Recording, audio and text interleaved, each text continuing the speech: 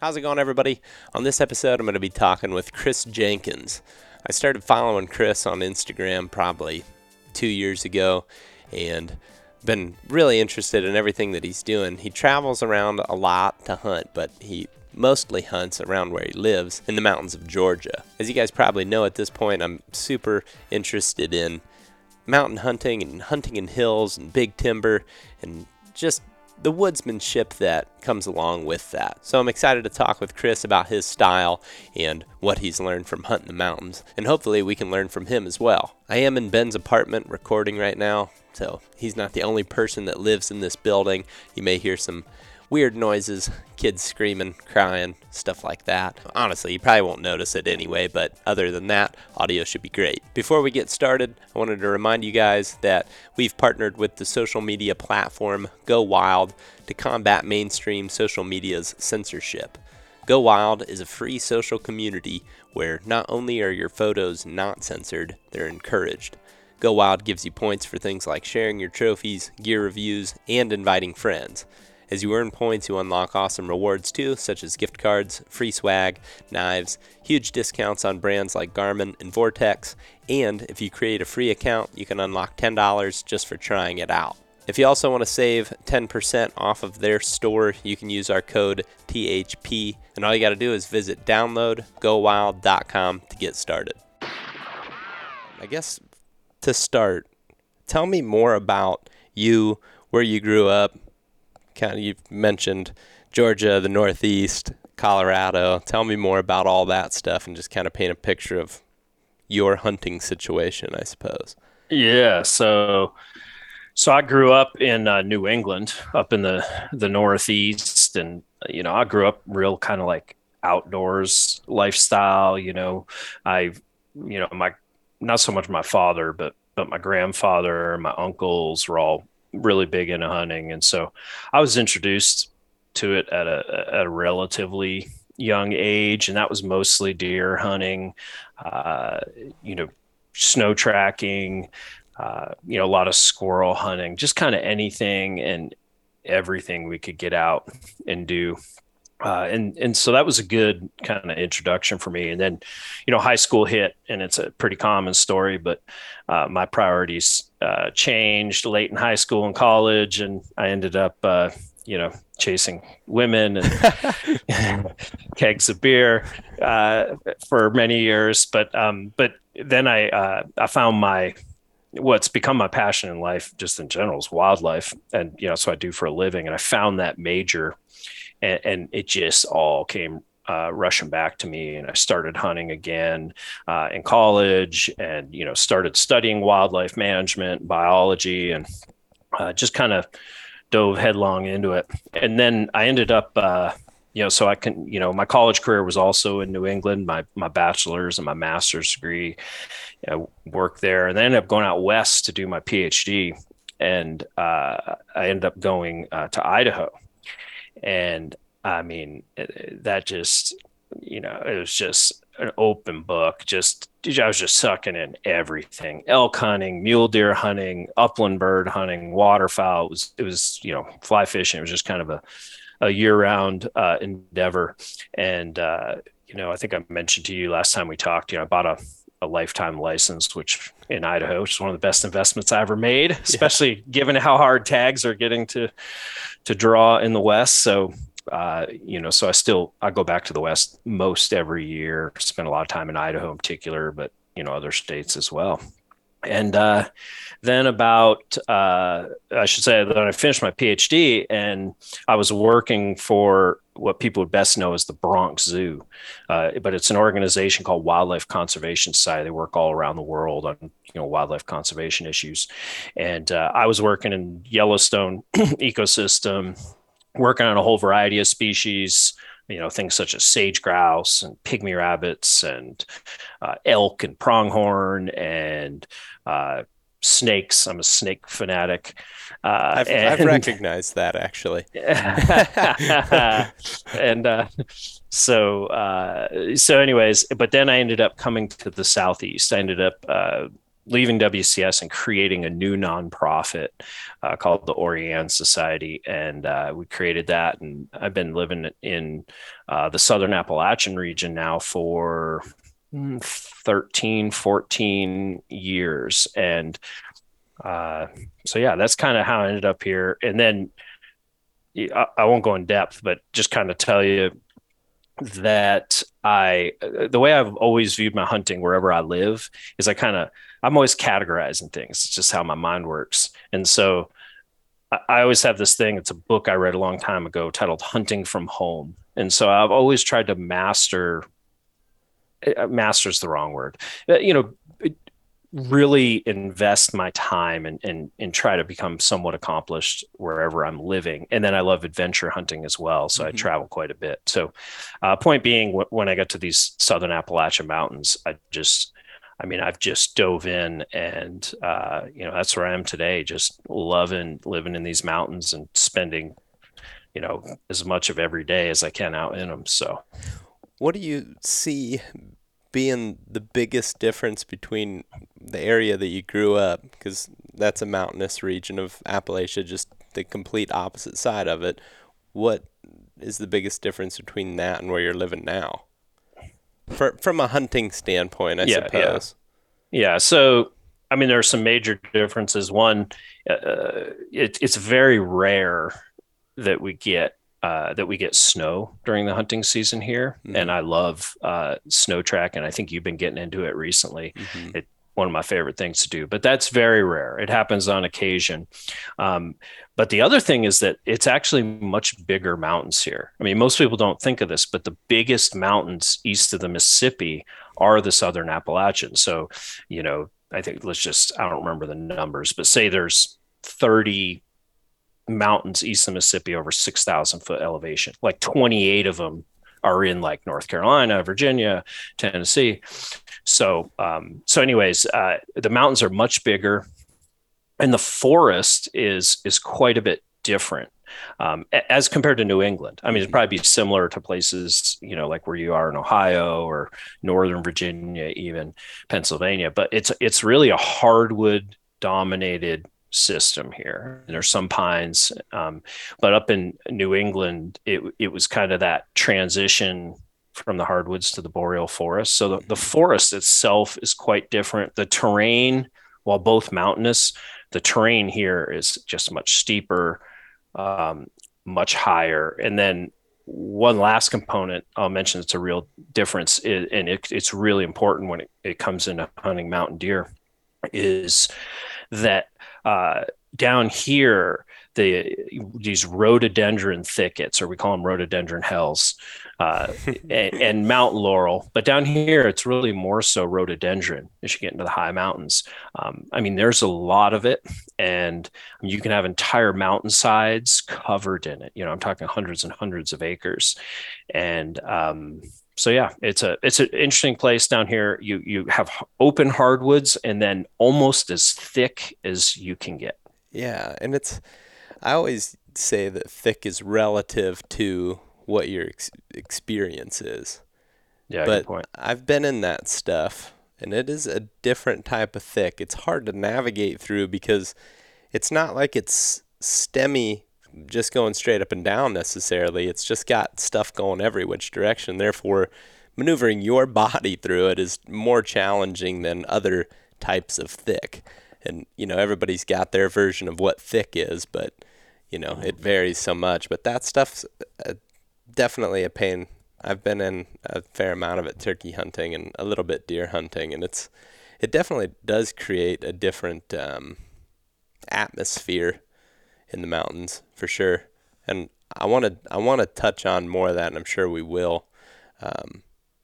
But you mentioned steeper in the terrain difference.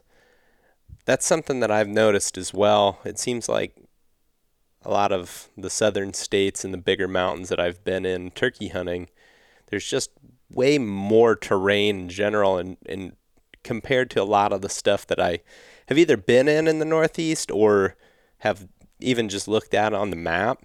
There's definitely different tendencies. Like, I always look at things shape-wise, I guess, when I'm looking at a topo map. And as far as like a shape goes, it seems like the Northeast has a lot of just knobs, more or less, Mhm. and can have some, I guess, finger ridges and stuff. But as you move further south in that range, there's definitely just more fingers coming off of like those knobs and those bigger ridges.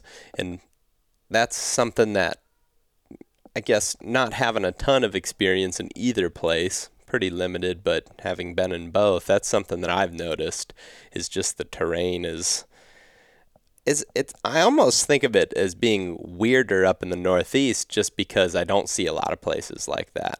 But down south Mhm. it's like a bigger scale of what you can find in a lot of different areas, I suppose. But that's just one observation that I've made. Yeah, I would agree with that. And there are places in the Northeast like that would be similar, say like the high peaks, the Adirondacks, Hmm. or or the White Mountains in New Hampshire. But you have to think that up there, those mountains were glaciated.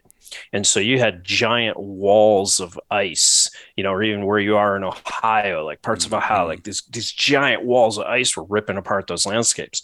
We weren't glaciated here. So everything is essentially erosion over time. I mean, I'm sure there are earthquakes and all these things, but so the other thing you end up with that's much different, and I didn't mention this, was if you go up and you're hunting New York or Maine or wherever, you're going to constantly be kind of in and out of these bogs and wetlands and Hmm. lakes and all of that.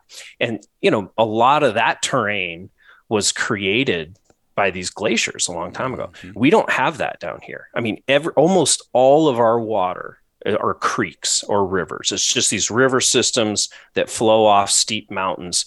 And typically, if you have a lake or a wetland, it's one of two things. Either a beaver made it on a small creek, which is pretty rare because beaver are mostly gone, or it's man-made. All of our lakes are truly reservoirs. So water's a lot different in a sense too. But there is a lot of water. It's like a rainforest here, a temperate rainforest. The county I live in, we get over 80 inches of rain a year. So Yeah, so probably this time of the year you're getting a lot of rain. yeah, wintertime we definitely is one of the times. I mean, it can happen any time of year, but winter is definitely one of the hotspots. Usually when the deer hunting is really good, and we can talk about the kind of the different stages, the timing of ruts and all of that. But usually when the deer hunting is really good, there's often a lot of rain, which is good and bad, Yeah. So Oh yeah. I mean, it's good for conditions, but for you, but then it's also like the thing that the thing that I mean, there's pros and cons to it. For one, for me, filming things becomes a real issue when it's pouring rain all the time. But that aside, if that's not a factor, I mean, obviously just comfort is one thing, and then the other thing is I do really enjoy listening in a big woods setting. Like I really like listening, and when you take that away, that's just one advantage that if you know how to use it, and I tend to use, I feel like I almost tend to like that more than conditions that allow me to be quiet. I guess it depends on the situation for sure. If I know where deer are, I want to be able to hear. But if I'm yeah, trying to cover ground and find something new or learn something new, I guess it's better to have the wet. But anyway, yeah. um, No, I agree with that. That's like I would almost say that it's more exciting to say be sitting on a little mountain ridge, little secondary ridge or whatever, and just hear a deer coming from a couple hundred yards away, as opposed to all of a sudden them appearing. I mean, it's all exciting. Don't get me wrong, but I yeah. love that sound. Well, and it's like it allows that anticipation to build so much that it makes the moment so much more intense. Like when I can hear one coming, even if I can't see it, until the very last second, it's like it builds and builds and builds, and in your head you're thinking big buck, big buck, big buck, and then it may or may not be. A lot of times isn't, but just that the way my heart will get beaten when I'm listening to something come in is pretty much about as crazy as it gets as far as that goes, because when you don't know, you can just make up what you want it to be in your head.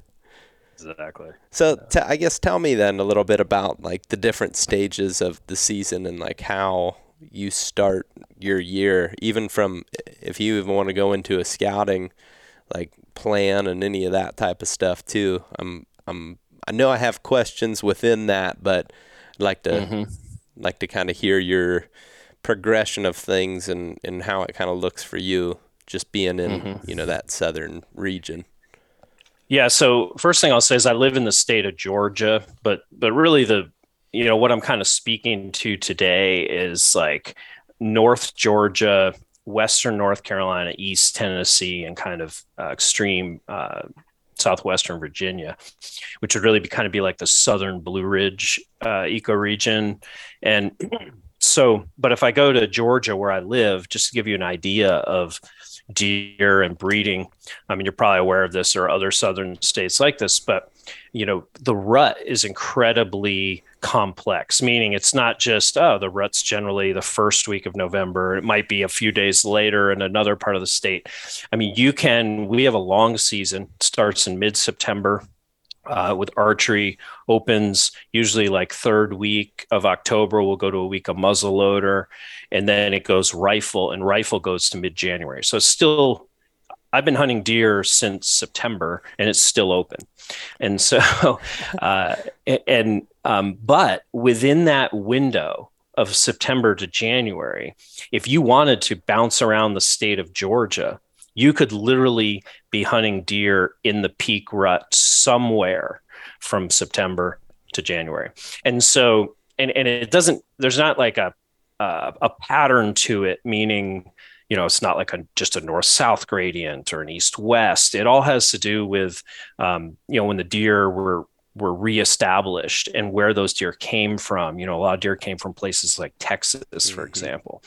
And so, but up here in the mountains, and this is true for, as you get up into North Carolina, your rut is going to be relatively late as compared to what people think of whitetails in most of the country. So, I like to say in this part of the world, if I had to pick like not necessarily my favorite week to hunt, but a peak rut week would be the first week of December. Mm-hmm. Yeah. And so the way my season goes, I'll just kind of give you a quick overview. And if you want to get in more depth, Mm-hmm. so what I do, we also have really good bear hunting, and I really enjoy bear hunting. And so when the season opens with archery, well, let me back up and say that in general, um, bear hunting is at its best when the season opens. So in September, the bear and the deer perfectly overlap. So you can hunt bear the entire time with the same weapons. And so bear hunting is best early, like right when the season opens, and then it gets progressively worse throughout the season. I mean, you can kill a bear in December or January here, or you can kill a whitetail in September. But whitetail hunting is really, really hard early season here. And we can get into the reasons for that. But so you have bears good early, hunting just as a general metric getting worse, and you have deer hunting worse early in the season and then getting better as you go. So what I do, when I'm archery hunting, I'm hunting bears, Mm-hmm. and I do two things there. I'm focused on bears, but bear hunting with a bow here means covering a lot of ground. And so, in the process of that, I'm doing a fair amount of scouting for my upcoming focus on the deer. But I mean, I'm hunting bears. If I'm getting into bear sign, I'm hunting bears using the techniques that I use there. So, anyways, I'm hunting bears, archery, and then I'm hunting bears through muzzleloader and even into the very beginning of rifle. And then I'll usually take, a week or so in the beginning of November and go down to South Georgia and hunt what people would typically think of as Georgia hunting. I'll hunt some of that down when those deer are rutting. And then I come back from that and I am all in on mountain deer hunting. So basically, you can think of, say early November through January. I'm focused on that, and I'm doing a fair amount of scouting, but to be fair, it's while I'm bear hunting Mm-hmm. prior to that. So would you say the majority of your scouting then is in-season scouting, or are you doing much in the off-season at all? Well, I'm doing that too. So, but I would call that in the mountains here, I would call that early season. When I'm bear hunting, I wouldn't call that in season scouting, even though I could technically shoot a deer. Mm-hmm. Um, so let me back up and say the other thing about these mountains is, anybody listening to this, I've hunted whitetails in a lot of places, probably not as many as you, but I hunt a lot all over the country. And this is the high peaks of the Southern Appalachians. I think I won't say but it is one of the hardest places to kill a mature whitetail. And that's because, the first reason is that the deer densities are really, really low. You think of them being low in New England, and they are. Um, and but they are really low here. And people think of Georgia and they think of this like deer hunting mecca, deer factory, and it is. But there's this strip at the northern part, which couldn't be more different. Incredibly low deer densities. And so what that means early season, you couple that with 1 million acres of national forest, wilderness areas, wild and scenic rivers, just a really wild landscape. You could have beautiful bedding habitat in every direction, and you could literally not have, the deer could be grouped up. You could literally not have a mature buck miles from you. So it's whereas at that time of year, the bear hunting is very good. So when I'm doing that bear hunting and I'm doing that out of season scouting, I'm actually scouting last year's sign. Mm-hmm. is what I'm looking for. And I'll say I do a lot of things, but the most important thing when it comes to the deer hunting and the bear hunting scouting links into this is that because the densities are so low, you don't go out and see deer sign. Like it's just not everywhere in the woods. It's barely anywhere. And so, I hunt South Georgia, like I said, and I go there and you'll have different intensities. And I'm sure it's probably similar in Iowa, but there is some deer sign everywhere. But I can go out in these mountains, especially in the higher peaks regions, and I can do really intense days. I'm talking hiking 5-10 miles and not see anything, even when the deer are laying down sign. And so what I call them are buck pockets.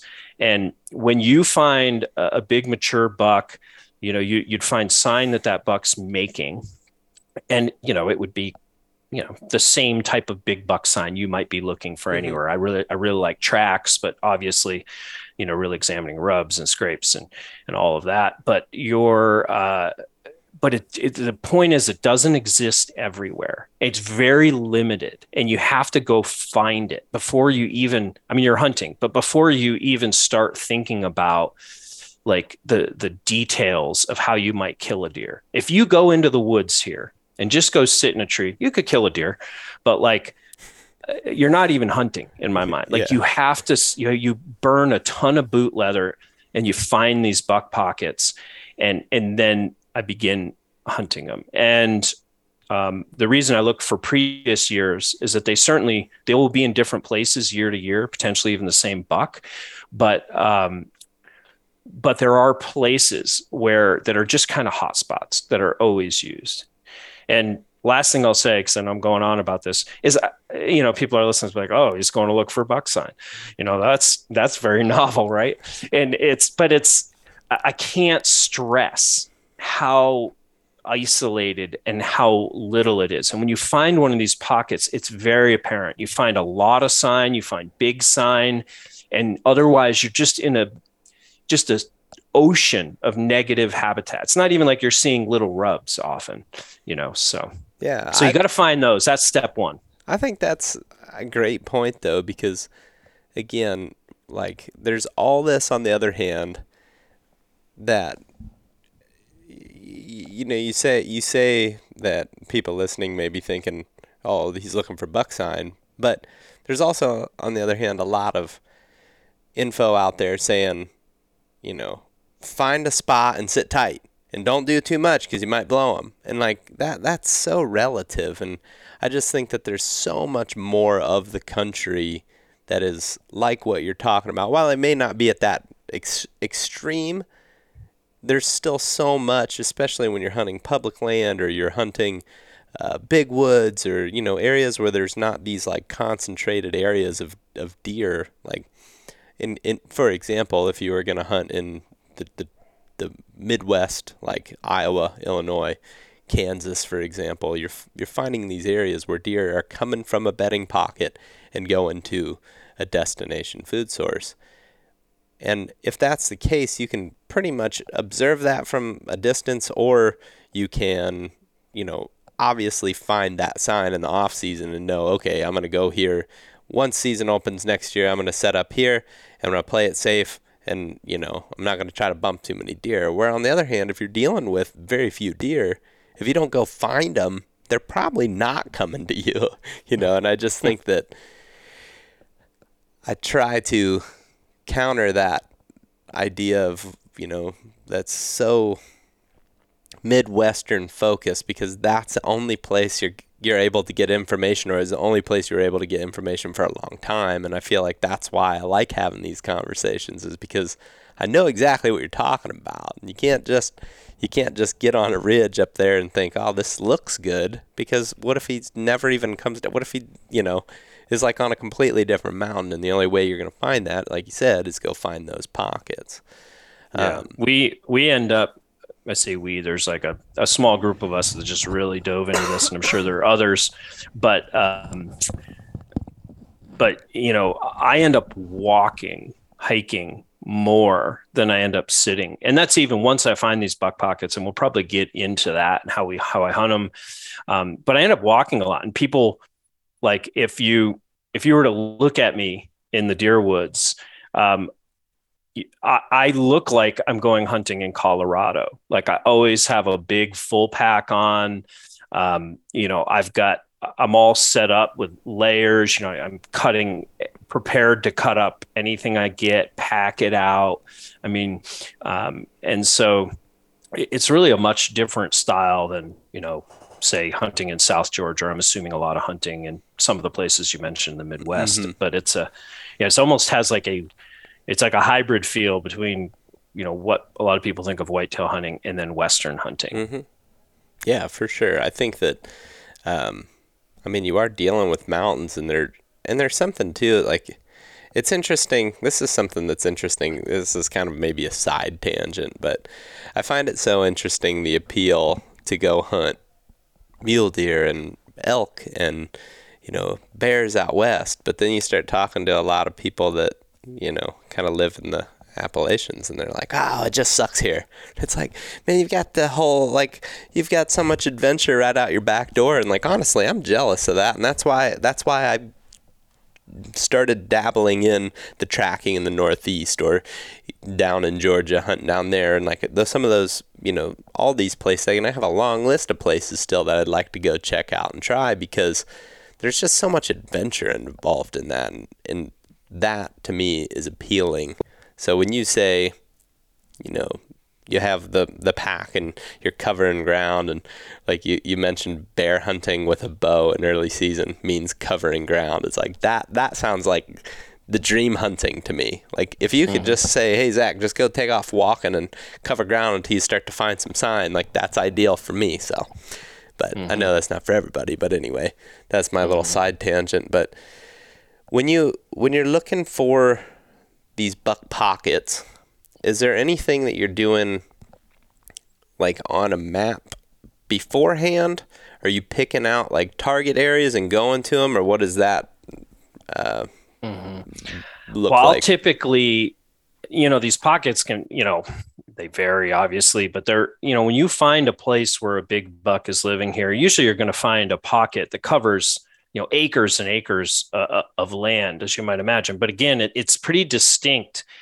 And so what I'll typically do with maps ahead of time is I will kind of pick large routes, almost like a lot of the snow trackers would do up north. And and I'm typically not hunting a particular buck. Sometimes I end up doing that because you're hunting this one pocket and there's probably only one mature buck in there. But it's not, I don't use trail cameras.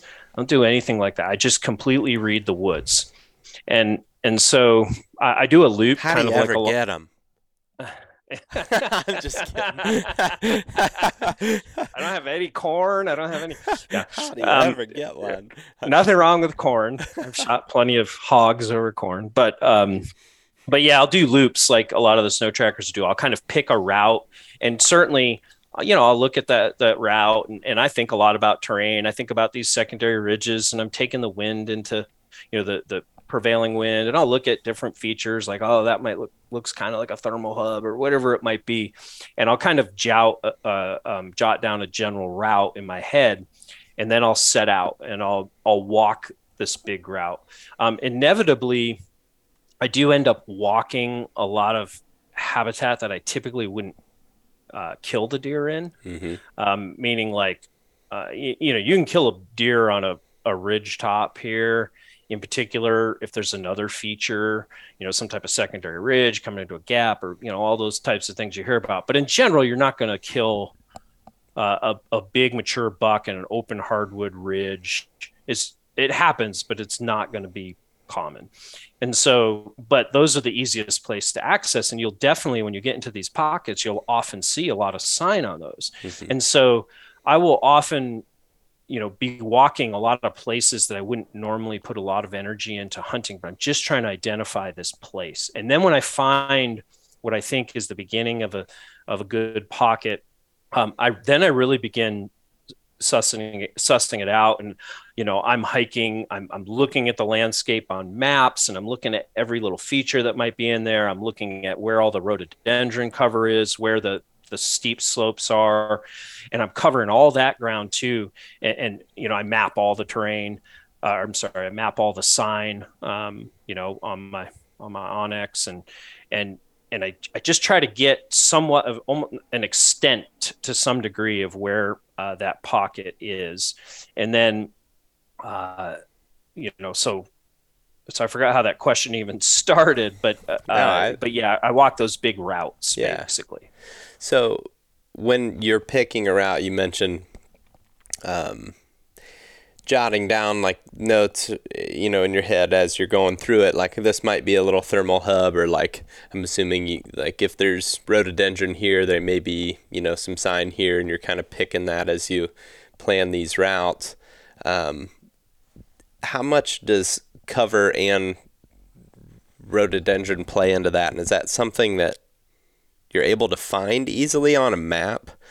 Like, are you able to pick out these thick areas, or does it take more of a boots on the ground approach to find where those those habitat breaks are? Because, for example, the one thing that I often find different when I'm looking at these big mountains, whether it's, any one of these states that you've mentioned, one of the main differences is from other timber areas that I've hunted is a lack of cutting.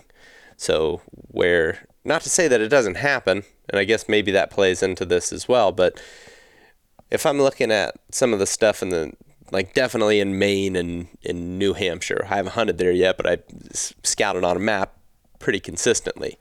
I see these just obvious timber cuts where there's like a section, like, maybe it's a 40, maybe it's an 80, maybe it's bigger than that, but there's a section where there's this hard transition line.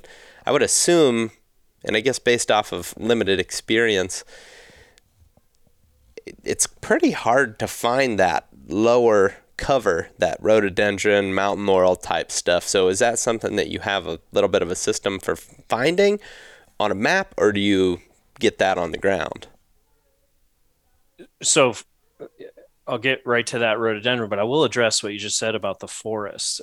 And I should back up. And when I was talking about myself, I didn't mention, but I run this nonprofit that does wildlife conservation, but I also serve on the North American board for backcountry hunters and anglers. And, I recently put together an Eastern forest management policy. So it's an organization wide policy where we're trying to get more management in Appalachian forests. And we have a wide variety of partners. We work with Rough Grouse Society and NDA, on and on.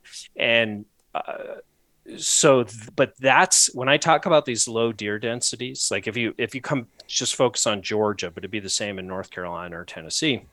Like these mountains used to be the place, like in Maine, right? All the people in Maine, they have a camp up in northern Maine and they go and they just have this great experience. So these mountains used to be like that. It was a hunting destination, but there's literally next to no forestry, very little prescribed fire, and so the forest is actually losing biodiversity in a sense, and certainly from a deer perspective, that's largely what's driving the decline in deer populations. And I mentioned bears. The bears are doing the inverse. The bears have been going up over time. And there was a recent study in this region studying fawns, and finding that fawn mortality in this region is 90 something percent. And it's mostly coyotes and bears. And then you couple that with no cover for fawns and on and on. So that's, first of all, you're spot on with the reason that the deer populations are so low. And you're right. I have one question about that. I have one question, and this is I might open up a whole can of worms here, but I guess I personally believe that a lot of hunters' opinions seems to be, when based off what you just said, well, we just got to kill all the bears and the coyotes. And I, on the other hand, believe that we got to increase the habitat opportunities for the deer and not just leave it completely alone, because like you said, they don't have any cover. Not to say that managing predators is not important, but that's not the only thing that I hear when you tell me that. Is I hear, well, there's definitely a lot of predators, so that absolutely needs to be managed, but we're also having a habitat problem. And I don't know. I feel like it's a really, really I think it's awesome that you're doing that, because it is definitely a misconception that I used to have, and is definitely something that I guess hunters just throw around, like, well, it's the bears, well, it's coyotes. And it's like, well, that's maybe a part of it, but there's also a lot more to that. Yeah, it's complex. And I should clarify that BHA's policy is not one of, oh, we need to kill every predator. It's about making the forest healthy again.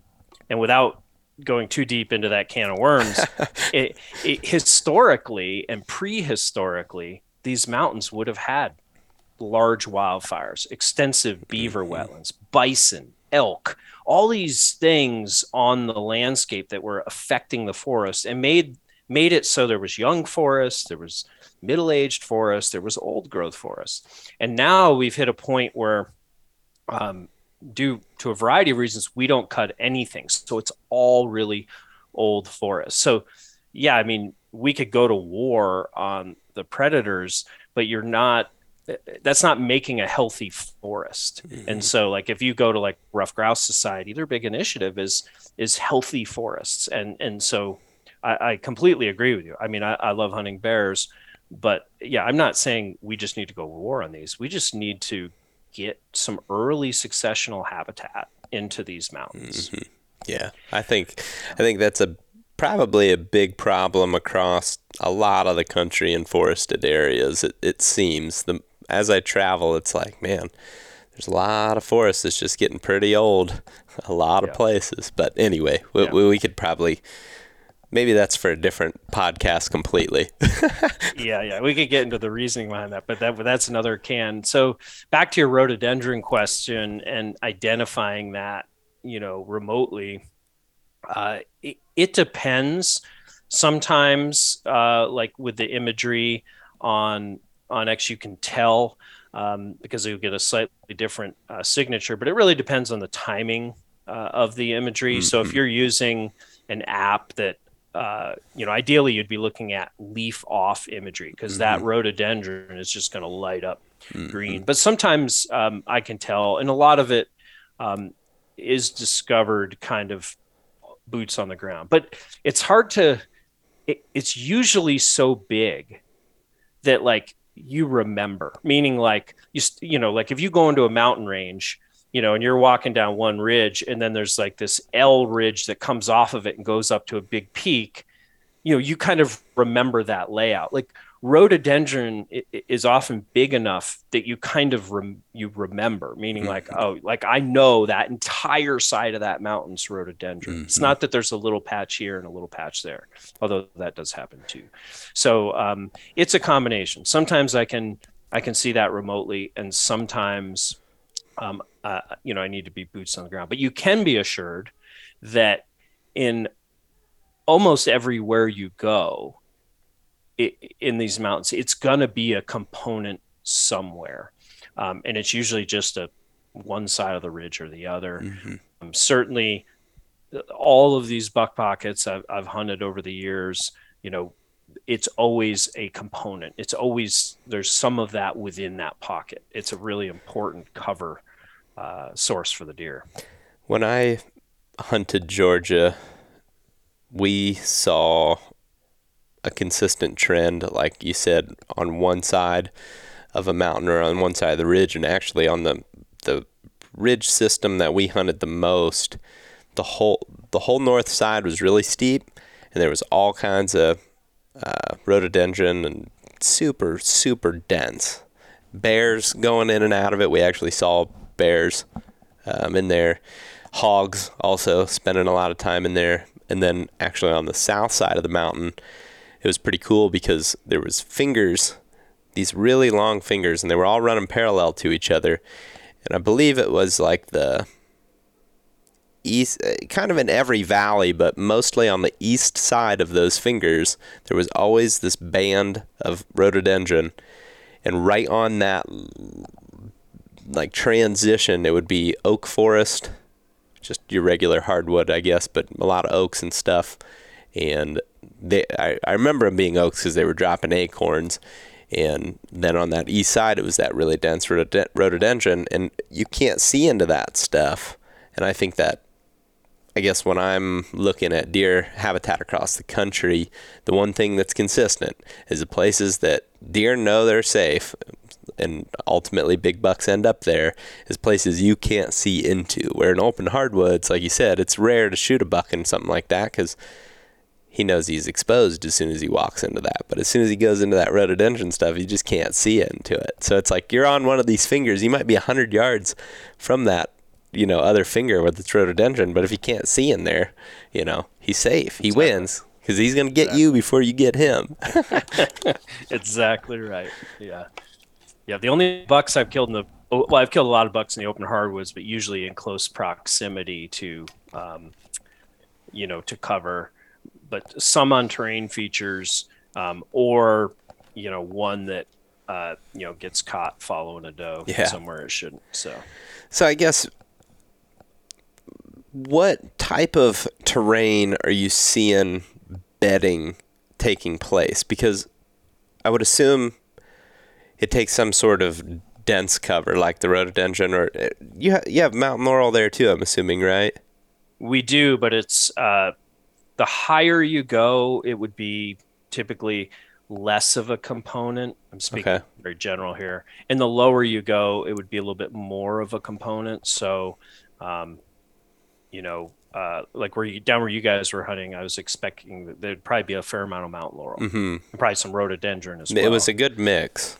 Yeah. And then up where I do the majority of my hunting, it's going to be primarily rhododendron, but there's mountain laurel as well. Okay. So bedding wise, that is certainly a huge focus and of the deer, and it's the primary thick cover because again, there's no cutting, so you don't have, unless a deer is down by in a valley by a farm, and I don't want to. There's very little farming here. It's like the county's like 80% public land or something that I live in. And so it's just a lot of woods. But so the thick cover, but then the other thing, you can't get caught in the trap necessarily of thinking only about that, because we have so much topography that it's not uncommon for deer to actually be sitting out in open hardwoods, but they have a real topographic advantage, and for example, I was hunting a mountain ridge a few years ago, and I was, kind of still hunting or moving slowly through it. And I was walking down the ridge, and the wind was coming from my left, and I was walking, and I looked down the side of the ridge on my right, and there was a big mature buck sitting in the open hardwoods, just on a little flat, not a bench, just a little flat spot on the side of this incredibly steep, staring down. But he had this wind coming over his back. And the moment I saw him, he must have smelled me, because his head whipped around and he bounded right into one of these rhododendron thickets, which was pretty close.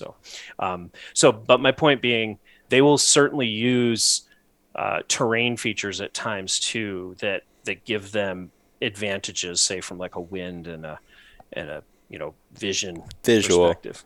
Yeah, that's one thing that I've had to relearn a little bit. I've been kind of focusing on this almost exclusively the last couple weeks, as I'm realizing a lot of issues that I've had hunting big woods, whether it's the stuff that I hunt in Ohio or I just hunted in Indiana. I know those are smaller scale hills, but still, solid stands of timber where you don't have any openings.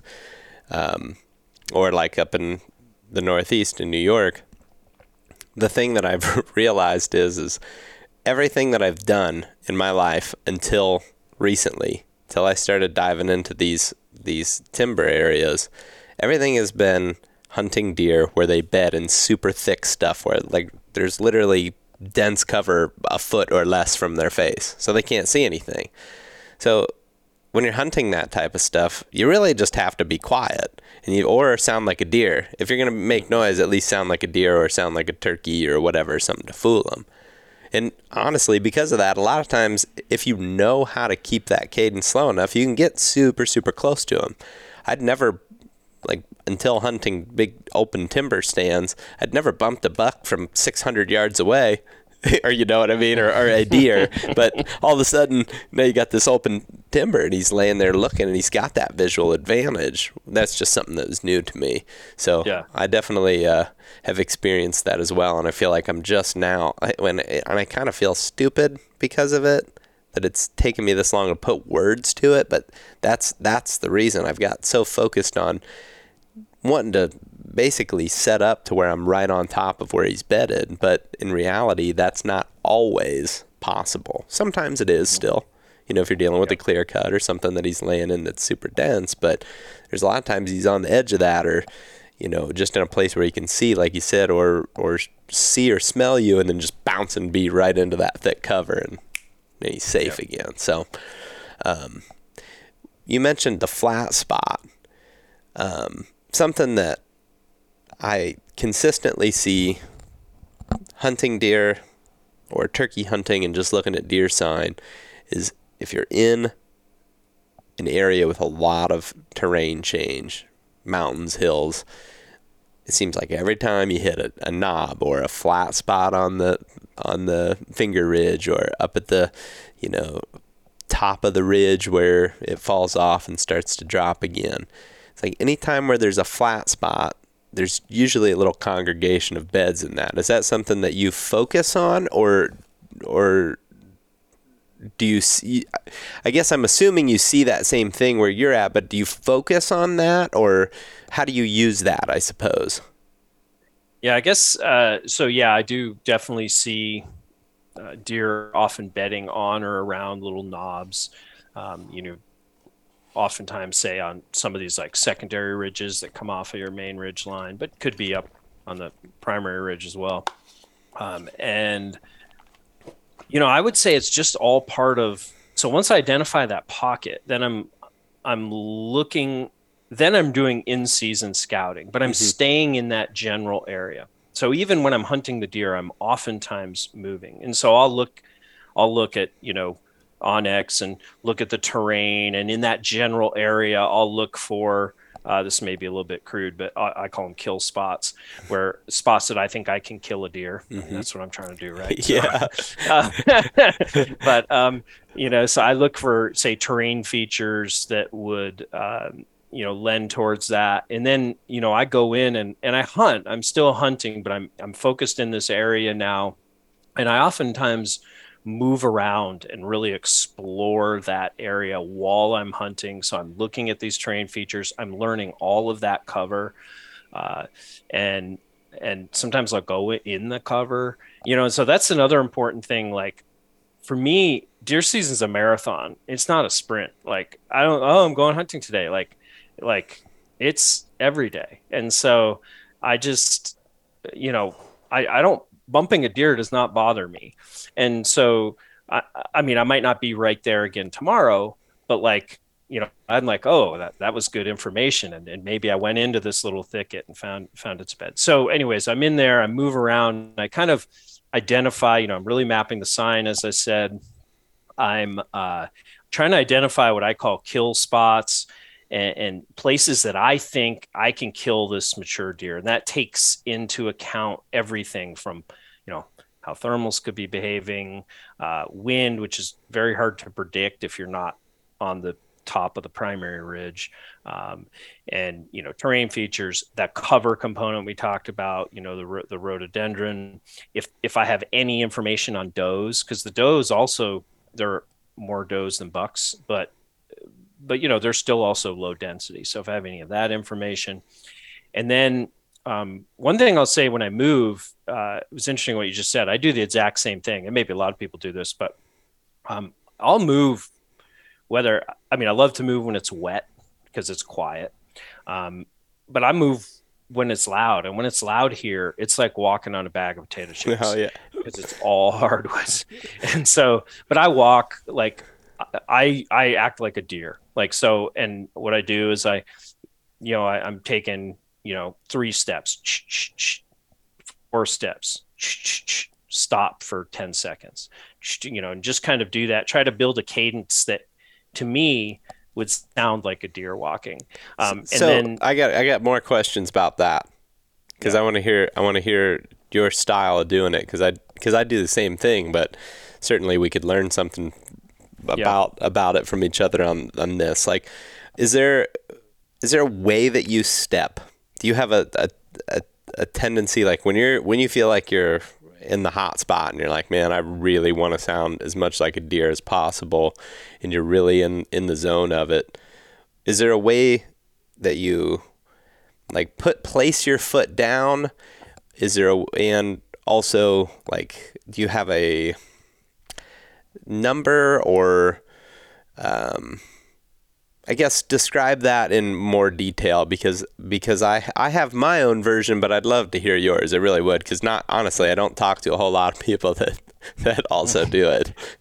Yeah. So the first thing I would say is, I learned this from my uncle, is if I'm like in the zone, like you know, I mean, it means I think I'm really close, or I know that a deer is there and it can hear me, and I'm trying to get around this ridge, but I'm still trying to go slow because say it's not spooked. But if I'm in like as close as you get to knowing that there's a deer right there, I do a walk again that my uncle taught me, where I take 1 step, I kick up, then my back leg's behind me now. I kick that leg up and I tap that toe into the ground, and then I step that forward, and then I tap the other one into the ground, and then I'll mix up the cadence in that too. I don't want it to be.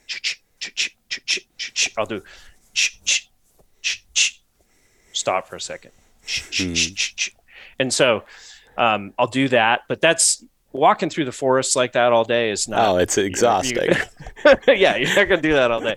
So, but I would say when I'm walking, um, I'd be really curious to hear how you do it too. Cause I have played around with the concept of trying to like make my footfall smaller. Um, and like just trying to be on my toes. And what I've eventually came down to is the most important thing for me. I'm making noise in the leaves, but not to break a lot of big sticks. So what I do is, I typically go with my, I'll come with my heel and kind of like the heel on the side of my foot. And I'll hit with my heel, but then I kind of roll the side of my foot under the ground. And what I'm really doing is like feeling for sticks. Uh-huh. And then, and then if I feel something, I change my weight. I'm trying not to break sticks while I walk, and I'm walking relatively softly. I'm walking with a cadence, and then I couple that with calling, and I don't, and I match the sound of my call to what I think the volume of my leaves are. So I'm not like walking and it's going and then just blasting out these loud grunts, because I'm not trying to call in a deer. I'm just trying to disguise myself. So I'll just be making little grunts now and then that, again, I think match how loud my footfall is. That's a really good way to put it, matching the sound of your call with how much leaf noise you're making. I like that. Because again, I'm not trying to call them in. If a deer can hear I'm hoping the deer can't hear me walk, really. Right. But if it can, I want it to also hear that. But I don't necessarily want it to hear it if it can't hear my feet, if that makes sense. I don't know if that works. It sounds logical. No, I like it. I would agree with that.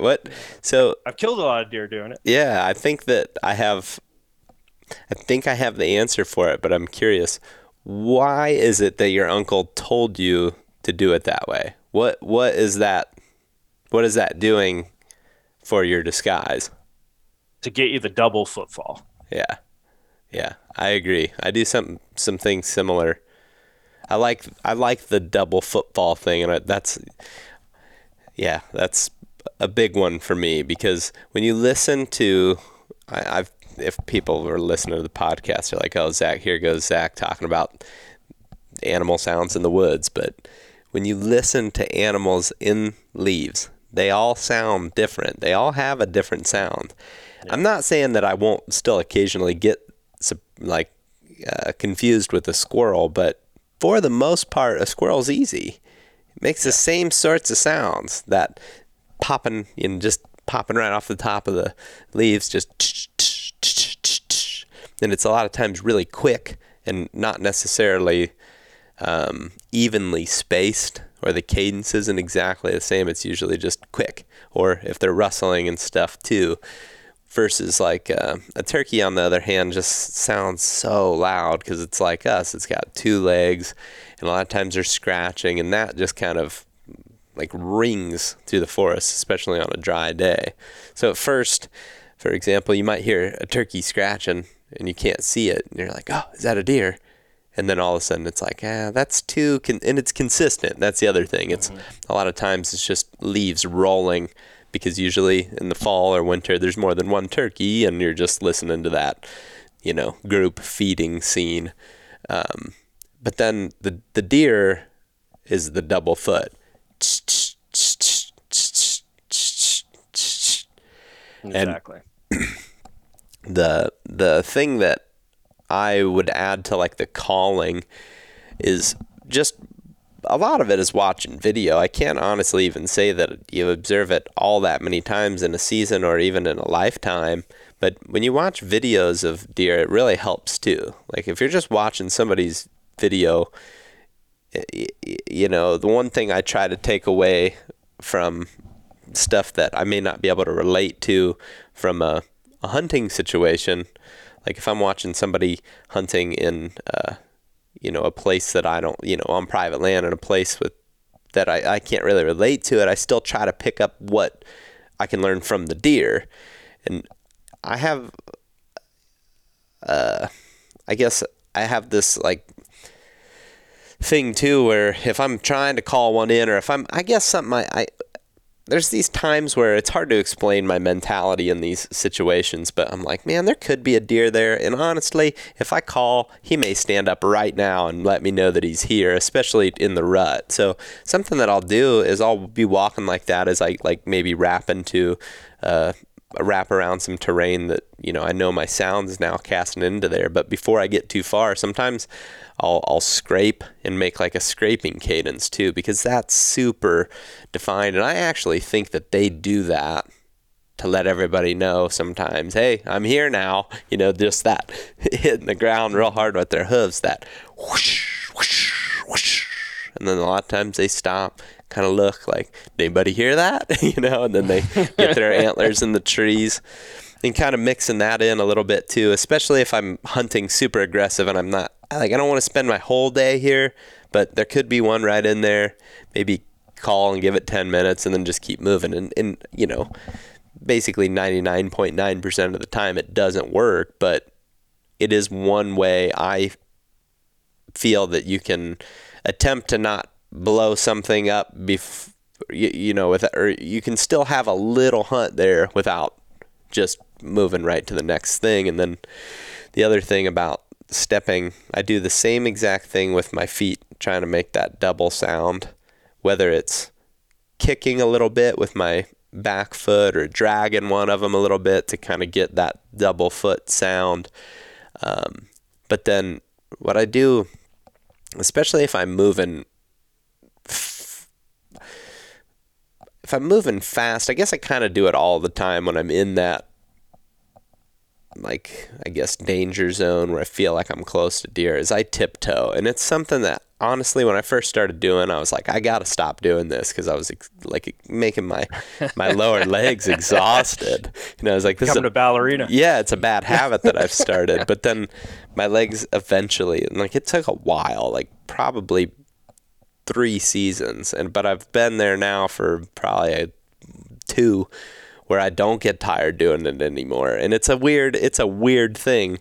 I would say, if anybody's going to start walking on their tiptoes in the woods, like, know that it hurts. It takes a while to get that strength built up. But once I did, if I want to kind of even make like a stomp, not necessarily stomping like danger, but just, sometimes deer kind of, as they're moving through and they're following each other, they're kind of alert. Sometimes they'll hear that, like, if you put tip of your toe in the ground, that can kind of mimic that as well. But those are just some other little fine details and situational type things. But yeah, man, I love that. I love that topic, and I love those little details like that, because that's really, I think, the type of stuff that helps take that hunt from just being a walk in the woods, where some people are like, oh, you're just walking around, you're just blowing everything up. And it's like, there's a difference between doing that and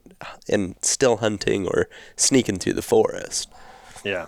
And, one thing I'd tell, your listeners too, is like, it sounds cumbersome. There are other things I do too. Like if I break a stick, I typically stop, and then I do make another grunt of trying to, it's probably louder than my walking grunt. But all this, it seems like tedious, like if you try it, but like it's just second nature. That's just how I move through. You kind of become a deer.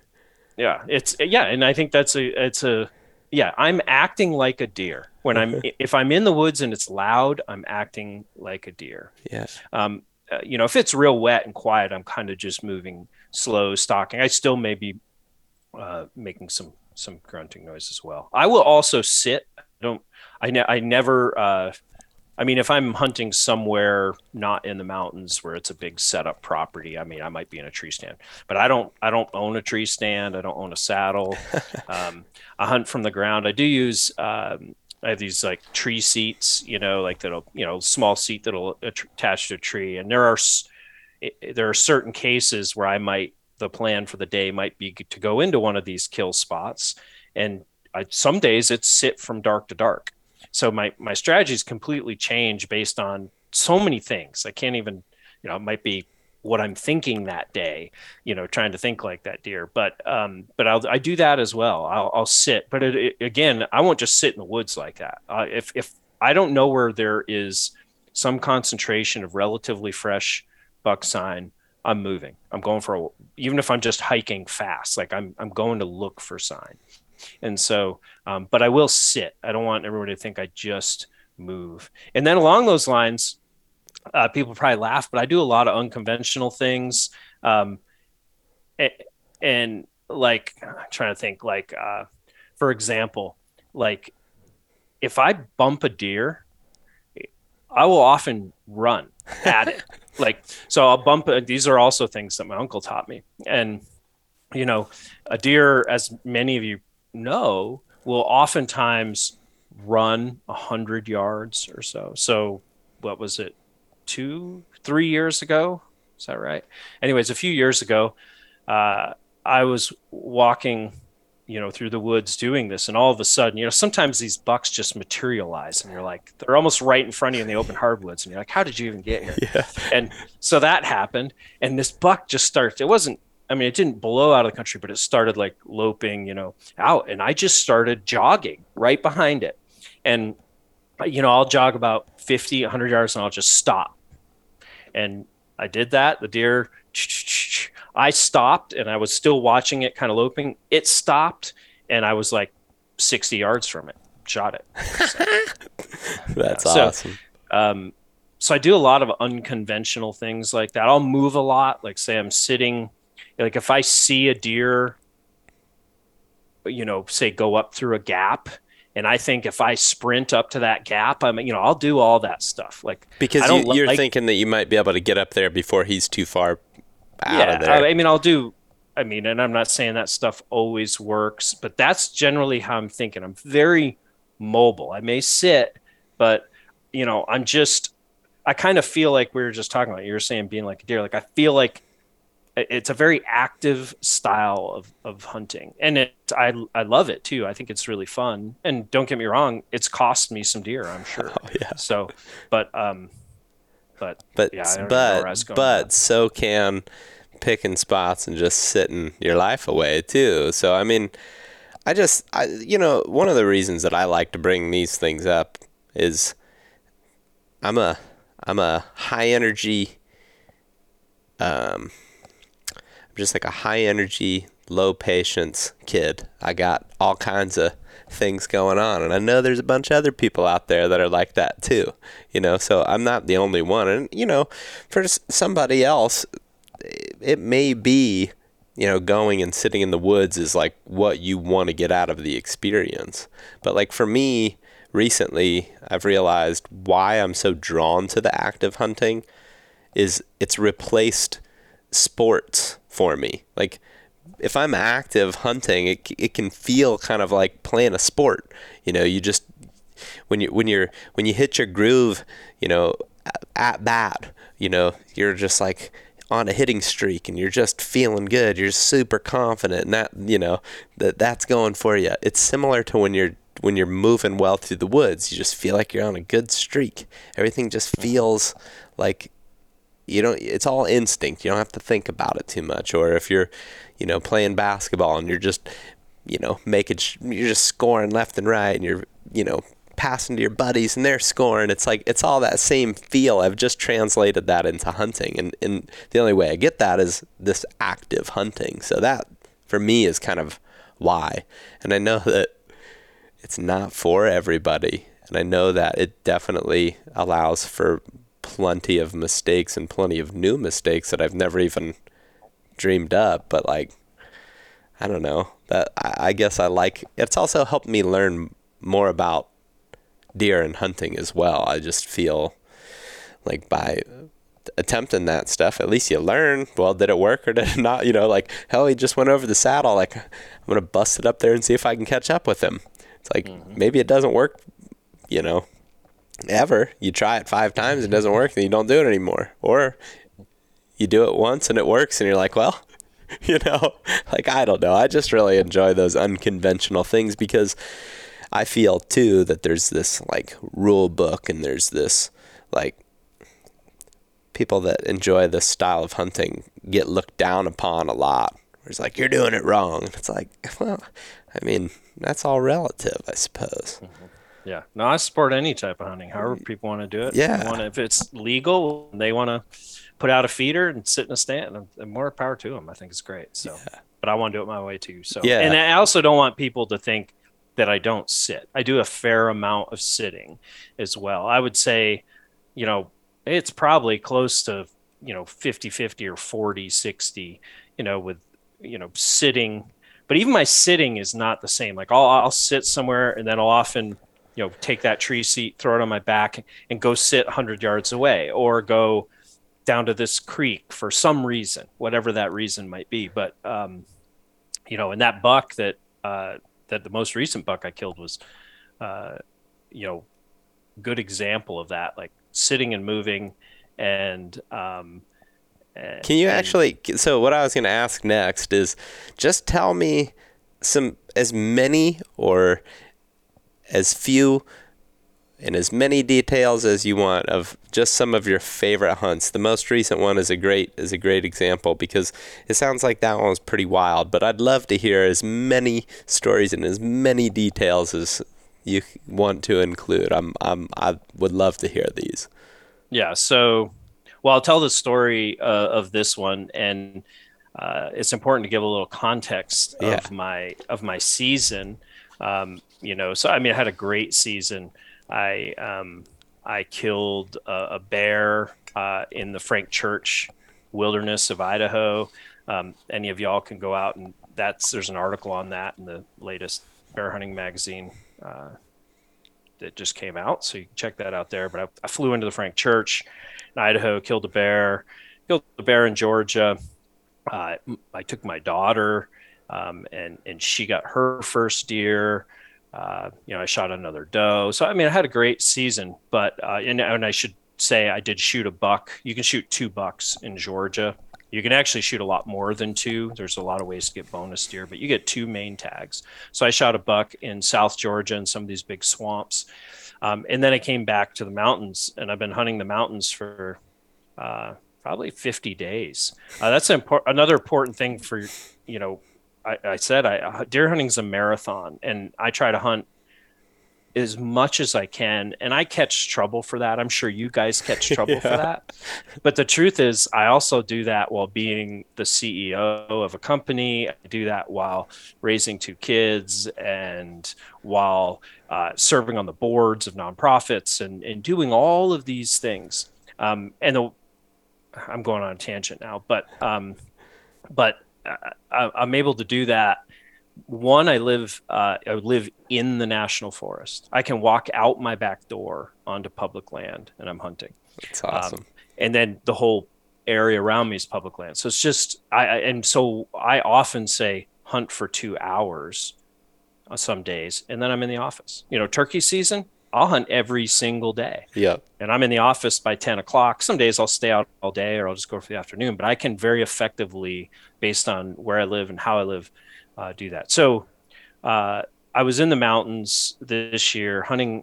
I hunted about 50 days, and I had three bucks that I knew about, including one, which was the largest buck shot in the county, a really, really nice deer antler wise. And all three of those were killed by somebody else. And I either saw the deer, once it was dead, saw pictures of it, saw evidence of it, but all those deer were killed. And then there's kind of this special hunt, one of these bonus hunts up here in the mountains that I really enjoy in a particular place. And I ended up doing everything exactly right. The deer finally did it right. 4 days. This was one where I actually sat in one place because I knew this buck pocket. I've been hunting it for years. There's this one trail, and I knew there was a deer in there, a good quality mature buck. And so I was sitting in one place, dawn till dark, 4 days in a row. And the fourth day, a doe comes over the hill, the little ridge in front of me. And then I start hearing grunting, and a really nice mountain buck comes over. Uh, Long story short, I missed it. I just flat out. I knew the minute I squeezed the trigger, I was like, oh, it was heartbreaking. But so that that's a little backdrop. I had a great season. I got, Western adventure, my daughter's first deer, shot a nice buck in South Georgia, but my mountain hunting hadn't gone so well.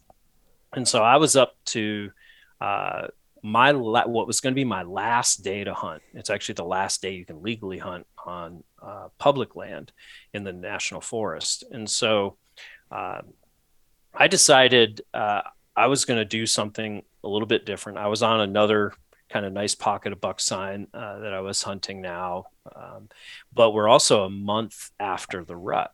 Hmm. And, when you get to that time period here, I mean, talk about being hard to kill a deer in the open hardwoods, next to impossible. I mean, they're probably coming out at night making that sign, but they are in that rhododendron or on a terrain feature where they have an advantage that's so significant. So, I mean, I hunted for a long time over the last month, kind of post rut, and you know, no luck. So the last day, I decide I'm going to do something completely different. I'll go into rhododendron thickets and I'll hunt them. But typically, what I'm doing is I'll go into the thicket and I'm looking for maybe a 10, 20 acre kind of like hole in the middle of it, or like some lane that goes down Hmm. the chute of a mountain, and I'll sit and I'll watch that. But but I rarely like go into it and sit in the heart of the thicket. And so I was like, my last day, I'm just going to go do it. And so I ended up going up this mountain, and kind of looking at sign along the way. I knew there was, like I said, I knew there was a big deer in here, and I started to find that a couple of the scrapes, even though we're a month post rut, a couple of the scrapes had been freshened up in the last couple of days. That got me a little excited, and so I went up to this ridge, and I was kind of where this secondary ridge off a main ridge goes down to a big valley, and I was going up the main, we'll call it like the foot of the ridge, the backbone of that secondary ridge, and I stopped just below an area where it flattened out, and I sat in the rhododendron. I had a one trail, kind of the main trail on top of the ridge, was if a deer came down that, and the leaves were wet, so I probably wouldn't have heard it. But if a deer came down that, it would have been 10 yards from me when I first saw it. And then I had another trail that kind of came around the side of the ridge and onto the main spine. And that one I could see about 30 yards. And then I could see down the steep slope, still in the rhododendron, but about 50 yards. Um, and I didn't know if there were any trails or anything of that nature down there. That's the other thing I mentioned. These mountain deer love steep. They really like steeper the slope, the better. And so I sat there for maybe half an hour, and this is just an afternoon hunt. And then I don't know, something about it. I'm sure you get these feelings sometimes too if you end up sitting in a place. It just didn't feel right. And so I decided I was going to go up. There was a little, it was still in the heart of the rhododendron thicket, but there was just this little gap in the ridge, a couple hundred yards ahead of me. And so I decided that I was going to go move up there. And so I'm doing this slow walking we're talking about, Hmm. acting like a deer. I end up getting about 20 yards from a doe who was bedded only 50 yards from where I was sitting. And so I'm just coming over the crest on the top of the ridge, acting like a deer. I end up getting about 20 yards from her. She looks at me and, just kind of lopes off, didn't blow or anything. And then, so I start moving down the ridge to this little gap feature. And I just about get there, and I saw something that looked like a stump through the rhododendron. It's hard to see through the rhododendron. It's so thick through the trunks. And so, um, throw up my binos, and oh, it's just a stump. And then all of a sudden, a doe steps out right in front of that. It's not what I was looking at, but she steps out. She sees me, but she's not terribly bothered. She kind of walks around me, walks 20 yards from me, and eventually goes down the mountain as well. And to see two deer on a hunt here is a big deal. Like, you can, and I'm not exaggerating, there are very few deer here. You can be in places where there are deer, and you have to expect 4, 5, 6 days of seeing nothing. It's really like that. And so that was pretty exciting. And I was going to go check out that gap, maybe stay there for 20 minutes, and then I was going to move on and keep doing that. But I just decided does are so rare to find. I saw those scrapes being worked. I'm about a month out from the peak of the main rut.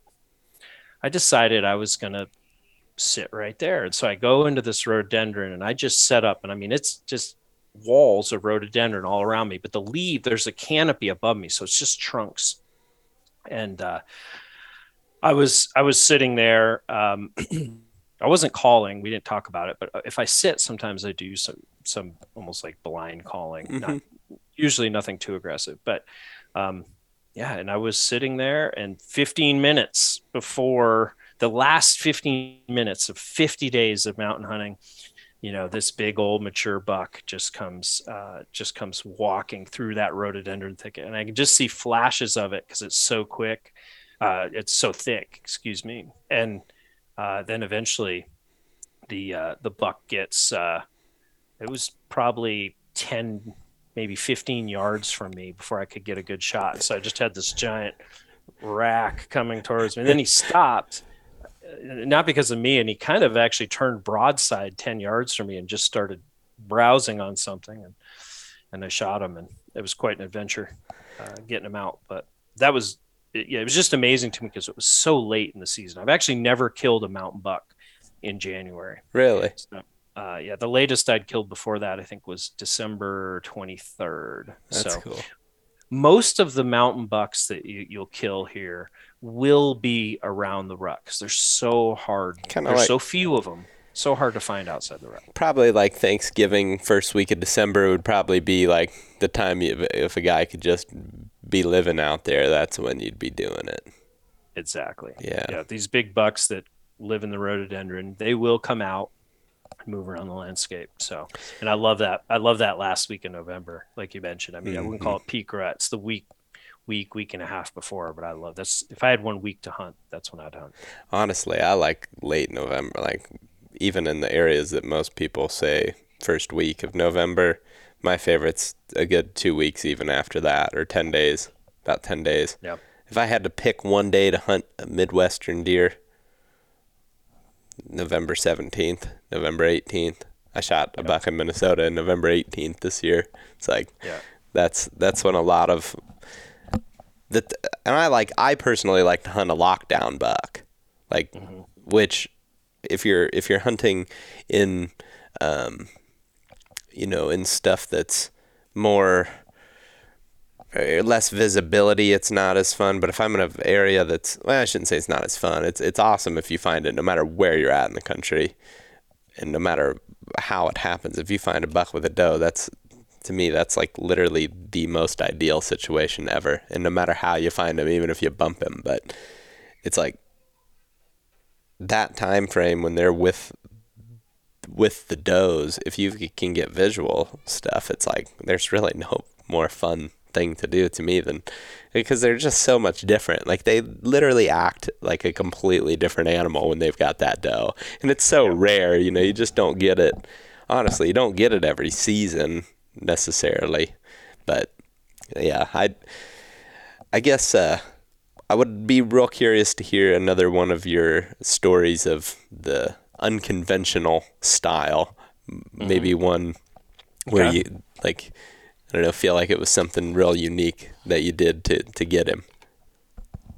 Okay. Well, I'll mix a little like the northeastern heritage with the uh, hunting with the southeast here, and Which, by the way, Chris, I feel like I'm sitting here talking. I realize that we've been talking for a while. I feel like I could probably just keep asking you tons of questions. So we should probably just do another one sooner than later, because I'm like I feel like it's there's just so many questions and like little details that I feel like I want to pick your brain about as well. So this, yeah, we we should could, do one on bow hunting bears in yeah, Appalachians. honestly, it'd be super It fun. fits the style we're talking about. That it's a lot of fun. But anyways, that's another day. Yeah, so I'll tell you this one story, and then we can however you want to, we can begin to wrap it up. But so I actually was up in the Northeast hunting. Most years I still go up there and try to do some snow tracking. And I was in Vermont, and I had snow tracking for 4 or 5 days, and I ended up tracking a nice buck and shooting and hitting a sapling in front of him. And which, the shooting's very hard in those Oh situations, yeah. so, but anyway, so Hey, and I do you come, use the old 7600? I mostly use lever guns. Like I like Marlins, Yeah. and I do have a mountain rifle that I use out west, and actually I use that most of this year in the southeast because I can't get ammo for my Mm. for my Marlin. But anyway, so I'm in the northeast, uh, hit that tree, and then I come back to the south, and by chance there's snow, and it's probably what, last week in November there's snow, and so uh, I I park my truck in this area where I know there's a nice buck from scouting I'd done, and I go up in, and I don't go 100 yards, and um and I end up seeing a really nice buck track coming back down through, and it's fairly fresh, and I just spent 4 days in the northeast buck tracking, and this is the first time I've ever been able to track in the southeast. So anyways, I go to follow this buck, follow it down through a creek bed, and I don't go 150 yards, and it was kind of like that other deer I was telling you about, where like it really surprised me how close I was to the deer before I noticed it. This deer is like 20 yards from me. It's a wide 10 point.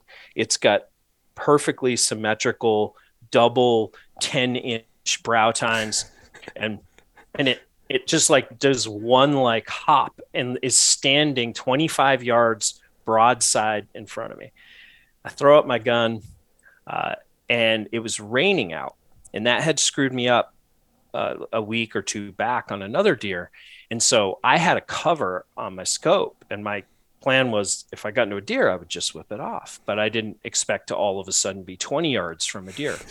So, anyways, I throw the gun up, and this scope's covered. Go to pull the scope cover off.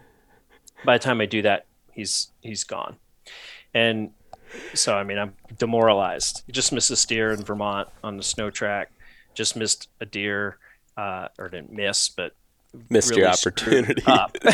Yeah, that was all me. I really screwed up on this deer. So then I've got, probably, it's raining, and that's why I had the scope cover on. So I probably had a day or two left before the snow was going to be gone. And so um, I left, and then I came back the next day, but there was something to do with work. I couldn't come in until, I don't know, midday or something. And so I go in, and actually, I'm sorry, this is not the day. I couldn't go till midday, but I go in the morning, the next morning, and I find the buck's track again. He's in the same area, but now he's leaving this area that's, say, 100 yards from, into the national forest, and he's going way up into this like really high peaks mountain region, and the snow's melting, and I follow him for a while, but what it was is I had to come back for a work related thing, so I couldn't keep following him, but I knew he went up into these high peaks.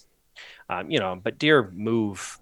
I mean, he could have been back down there the next day, but anyways, the next day I decide I'm going up. I'm going to go up high, and I make it up to the top of the ridge, and I'm doing exactly like we talked about. It's not real loud. The leaves are still kind of wet, but the snow was gone. And, it was a little bit of noise in the woods. So I was kind of walking like a deer, making, kind of soft grunts. And then just by chance, I'm on this one big peak of multiple big peaks. And I'm just going up to there to explore because I knew he went up there the day before. And I'm walking along this lead ridge kind of off to the side of it. And all of a sudden, I'm grunting lightly, doing my cadence walk. And all of a sudden, same thing. This deer did it to me twice. I realize the deer is like maybe 20 yards below me on the ridge, just walking towards me, doesn't even see me. And I'm walking towards it, grunting, and it ends up walking. It's about 20 yards below me. And, I make a noise to try to stop it. And I don't have a great shot on the deer. I could either shoot it in the neck, the back, basically it stopped with a tree covering, its lungs and all of that. But I had a little bit of the front I thought I could maybe get the lungs on the front. In hindsight, I should have shot it in the neck. Um, and so then I ended up, but I ended up deciding to try to clip the front of the lungs. Boom! I hit the deer. Deer runs off, and I mean there is a serious blood trail. I'm following the blood trail, and I won't go into it in too much depth, but it took me um, over 6 hours tracking this deer, and it was really good blood. It started going up ridges, pretty big ridges, and I was concerned, but there was still a lot of blood. But to make a long story short, I had to follow this deer for Jeez. over 6 hours and over 4 miles, somewhere in that ballpark. I can't remember Jeez. exactly what, through multiple mountains. And what it did is it was up in those high peaks I was talking about. And then it worked its way down and over multiple ridges all the way back into the valley floor where I'd seen it the day before. It actually walked on the same trail where I put my gun up on it the day before. And Jeez. or 2 days before, or whatever that was. And so in a couple places it got to the point of just pin drops of blood. And I mean, there were a couple times where I didn't have blood. I was just following the most likely trail. Yeah, it came all the way down into the valley where it came down towards a road. And I ended up bumping it off and across this road and went down into this river bottom. And I go down to the river bottom. It's pretty thick area actually, which is rare, and it's bleeding again good because when it crossed the road, it had to make a big jump. And I'm following it, and it gets to the point where like these just drops of blood are turning to nothing, and I'm just in there, and I'm finally exhausted. I sit down. I remember I'm sitting against a tree.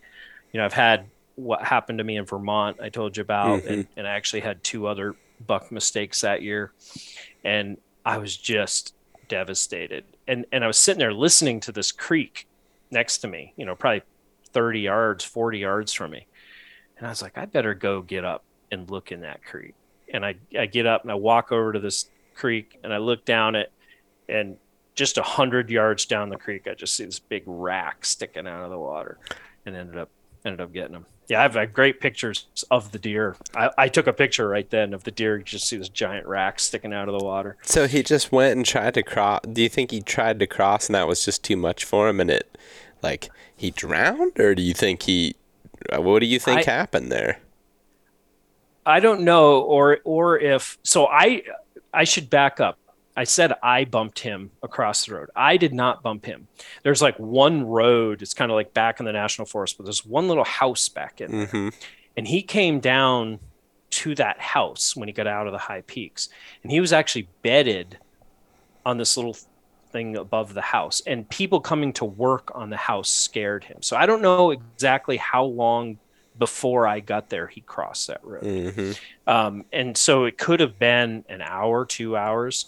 Um, so I'm not sure. I don't know if he went to water like people say deer do when they're injured, or if he just was crossing that creek and that was finally it. I don't know. That's But crazy. I can tell you I hit him, kind of went through like that like just in front of that front leg, Mm-hmm. kind of brisket, and clipped one of the lungs. Clipped it pretty good. And that's the only reason it bled well, is because there were 2 holes, but they were both kind of pointing down. And so, yeah, I was able to get that deer. That's insane. So like Yeah. you basically hit it just far, or not quite enough forward to like just graze him, but enough just to hit enough to keep him bleeding and possibly, yeah, that's interesting. Yeah. Because I hit a lung and it killed him, but it was kind of on the front side, the very kind of bottom front corner of where you could hit a lung. So, which is also, in my opinion, I guess, and I don't know, this is again another can of worms, but I guess growing up where I did in Ohio, and then I lived in Iowa after that, I never had the opportunity to hunt with a high power rifle. We only hunted with muzzleloaders, shotguns when I was a kid, and then just recently in those states, they've allowed you to shoot like a pistol cartridge, like a straight wall cartridge. So I have a 450 Bushmaster that I hunt with. But I've never actually, still to this day, hunted, even though I've hunted in places where you legally can, I've never hunted with like a 30-06. I'd like to change that. I brought up the 7600 because I'm super fascinated in that pump action little light gun. So if anybody listening, has one for sale, they're pretty hard to find right now.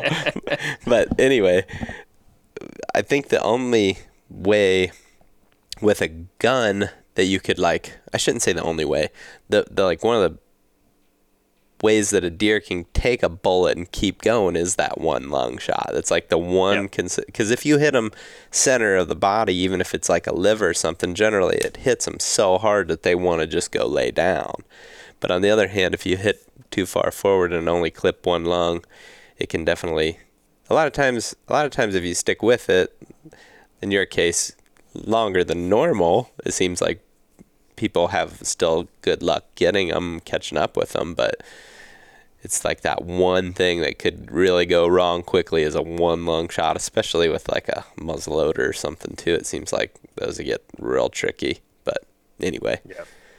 Yeah, in hindsight, I would have, now that was probably, I don't know, 6 years ago, 7 years ago. In hindsight now, I probably would have brought a dog out on that one. Although I would say it was so far, like to first of all get the dog to the first blood would have been a lot of work. And then it was the type of trail that somebody might have taken their dog off of. And so I'm glad I kept following it. Like, so that's cool. Anyways. But I have a lot of stories like that. We could go on all night, but yeah, love hunting in the mountains. It's hard though. I'm not necessarily saying everybody should come do it. You have to really, it takes a lot of patience. It takes a lot of time, and it's not high productivity. You have to be fine not seeing deer for days.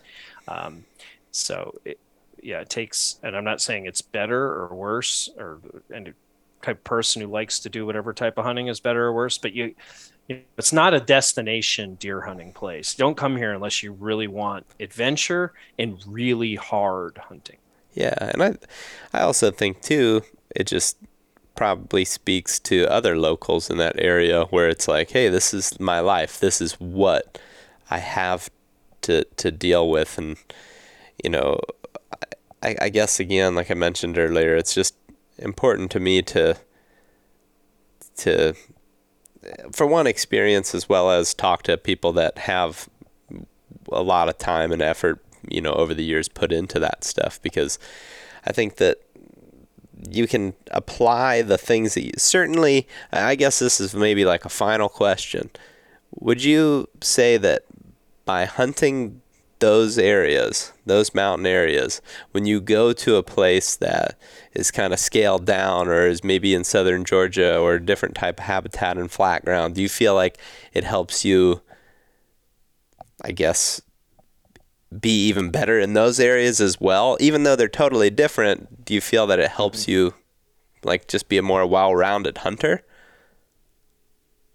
Yeah, I think so. For example, I like to hunt South Georgia a lot, and down there I really focus on, like, I still consider big woods, but big wood swamps. Yep. We're talking like swamps on these big rivers that just go for miles in every direction. So I like to hunt those areas quite a bit, and the deer densities are much, much higher. The deer in general, antler wise, are, in general, are bigger.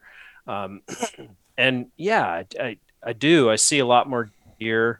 But just the way I think about the woods, I think if I only hunted there and I'd moved to Georgia and that's where I focused, I'd probably be, hunting from a tree stand, trying to find some type of wildlife opening or food plot, sitting there.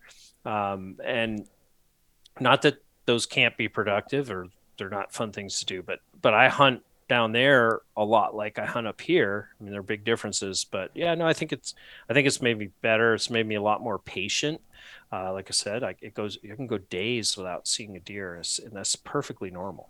So, yeah, I don't know. I'm probably not answering that question well, but in general, I would think so. I think you answered it plenty well. I think it's just for me, just and again, this isn't exactly the same by any means, but just hunting timber, big timber, and just exploring that more it certainly makes me appreciate the